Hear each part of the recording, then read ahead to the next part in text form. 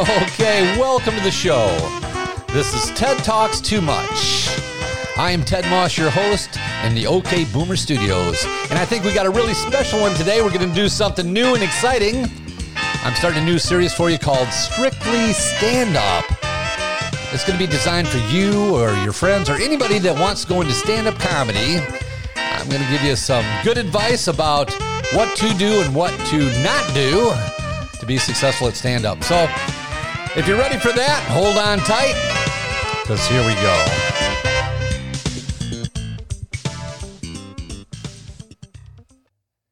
All right, to start, let me say thanks for listening, and please subscribe and share this. This is going to be fun, and please send it out to your friends that think they might want to try stand-up too. I think it's really going to help them. Also, if it's just for you, congratulations. I mean, whether it's a bucket list thing or something you just really want to pursue, it's the rare few that actually give stand-up a try. So let's see if we can prepare you a little bit for your adventure. You know, I've always said that nothing is really an adventure unless it contains some discomfort. Like the times I've ridden my motorcycle around one of the Great Lakes, it's a lot more difficult than taking a comfortable seat in my air-conditioned car and just setting the cruise control, you know, and going for a relaxing trip. But at the end of the day, I think you'll find that your adventures and the ones you choose have really defined your character. And they're kind of the spice of your life. So embrace the discomfort and appreciate your journey. Now, I think the toughest thing about learning stand-up is that the art is different for everyone. And there's absolutely no one that doesn't fail or, as we call it, bomb sometimes. And for most, that never stops. It just keeps on going. So most comedians are really reluctant to give advice to anyone. I mean, even to new people, they'll just say something like, just keep getting up or you'll figure it out. However, there are some universal pitfalls that we all learn along the way. You know, I thought it was going to be like public speaking, which I had done for my whole life. But I was wrong. You know, when you walk out onto a stage and you're absolutely alone, I mean, there's nothing out there but a mic stand, a stool, and a bright light shining in your eyes. And there's about, 50 to 100 people just staring at you thinking, okay, buddy, make me laugh. That's quite a different thing. And I tell you what, here is what my friend and fellow stand-up comedian Marv Barnett said when he was on my podcast about a year ago. Man, you gotta let me get on stage. I'm like, dude, you can't do this.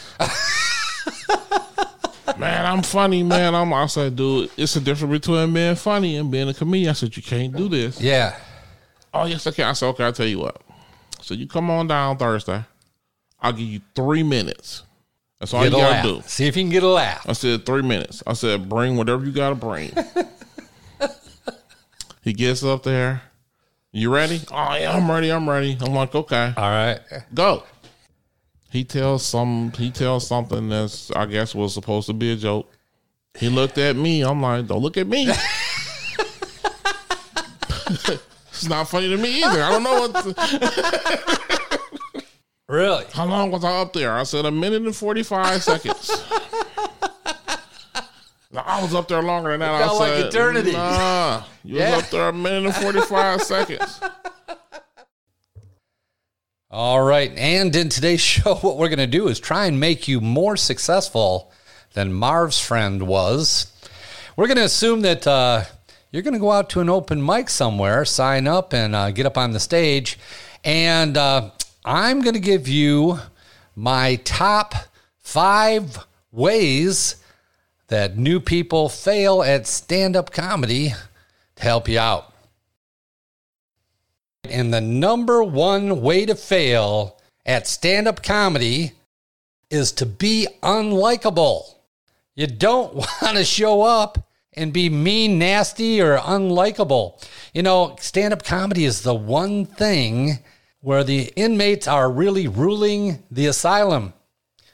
So these people that you meet at these open mics are people that'll be putting on shows or getting you opportunities to be on other shows. So you want to be likable. I've seen people that show up and they're just mean or isolated or rude. And I think, dude, This is not helping you at all. This is not helping your opportunities going forward. Also, when you're performing, people do not laugh with people they don't like. So don't show up and be unlikable. People got to like you to laugh with you. So rule number 1, don't show up and be unlikable. Rule number 2, don't show up without jokes. I know that sounds crazy, but I've seen it many times, especially at the beginner level, where people will show up and they think that they are so funny that just their stream of consciousness is going to make people laugh. It won't. And I totally understand that you've watched Dave Chappelle and other people that just seem to be chatting about things, and it turns out to be hilarious. Well, you know what?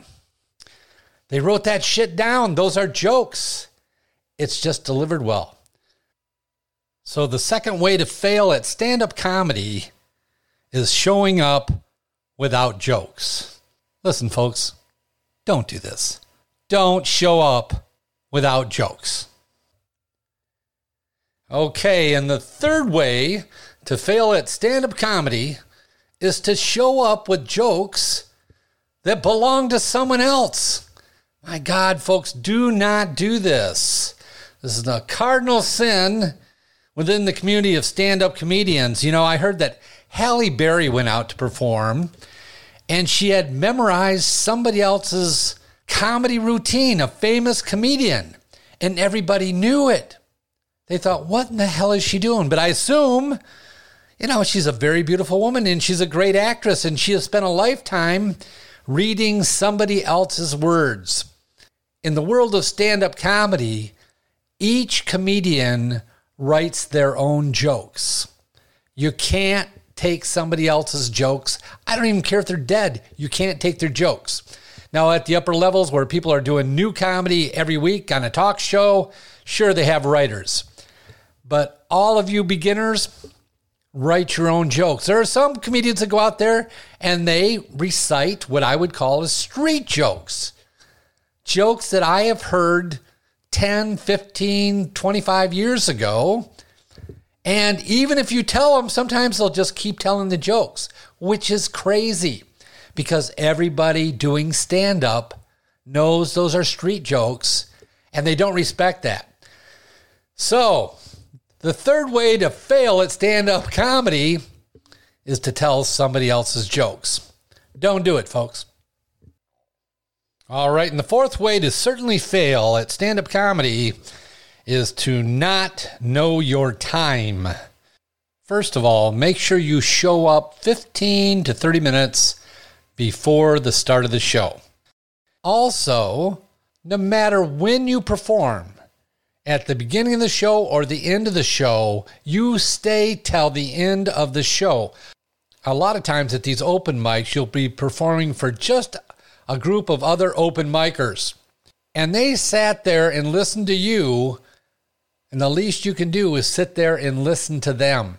Otherwise, the last guy in the room ends up performing for an empty room. And one day that's going to be you. So the proper etiquette is stay to the end of the show. And most importantly, when you're performing, do your time and only your time. Every stand-up comedian will tell you how long his set was. Whether it was on Johnny Carson or Conan or on stage at the Tropicana in Vegas. They know they did a 30-minute set, a 20-minute set, a 5-minute set. There's a difference between a 5-minute set and a 6-minute set. I know it sounds crazy, but it's a timed event. So when the showrunner tells you got 6 minutes, do 6 minutes. They'll give you a warning light with 1 minute to go, and then you stop at 6 minutes. I know there's a club in Ann Arbor, Michigan, and if you go more than 30 seconds over your time, it's unlikely you're ever going to perform there again because he has other comedians. So if you want to be successful at stand-up comedy, don't ignore time. Show up on time, do your time, and leave on time. And now, last but not least, My favorite way to fail at stand-up comedy is to split the room. I've seen this done by so many people in so many different ways. It's sad, and you don't have to do this. In this day and age, there is some low-hanging fruit that may be an easy joke, but if you go for it, you might lose half your audience. Like if you do a Trump joke, you never know who you're talking to. And if you don't lose, most of the audience, you may lose a third of the audience, and you don't want to do that. Pick out jokes that will not split the room. The other thing is, it's really good to say something about the venue or the location that makes people feel like you're present. And that's fine, but don't inadvertently make fun of the people that you're trying to entertain. I remember there was a really good female comedian one time, and she was in a very poor town, which was a suburb of Flint, Michigan, next to the richest suburb of Flint, Michigan. And the poor people, had some animosity towards the richer people who had a nice big country club where they were living in very little homes on dirt roads. And she opened up by talking about how she was from the richer suburb and her husband was trading in high-end cars. You don't want to do that. You don't want to split the room. You don't want to say anything that's controversial to the point where you might lose the people in the room. And sometimes you can tell just by watching how they react to comedians that go up before you. But in any case, don't split the room. Don't tell a joke that will be only funny to some of the people. You want as many people laughing as much as possible. All right, and that's my 5 ways to fail at stand-up comedy. 1, be unlikable. 2, show up with no jokes. 3, show up with somebody else's jokes. 4, ignore time. And 5, split that room. These are all things you don't want to do. There's other things too, other ways to fail, but I think these are pretty key. Now, if you're going to do stand-up comedy, I wish you well. Welcome to the fray. But just know it's not easy, and nobody expects you to be great at first. I know I thought I was going to be great at first, was not great at first, was not even good at first. And if you can bear those belly aches while you're driving home, who knows? Someday you might be good enough to make it into a showcase or host a weekend show or even maybe be a feature. Who knows how good you can be until you try, but it's not going to be easy. It is actually, it's a profession, and it's only for the strong people that are willing to go out there and try and fail and try again until they get it right. So I wish you well, and until we talk again, be kind to each other out there and try to be happy. I'm Ted Moss, and those are my thoughts. With that, Bob's your uncle.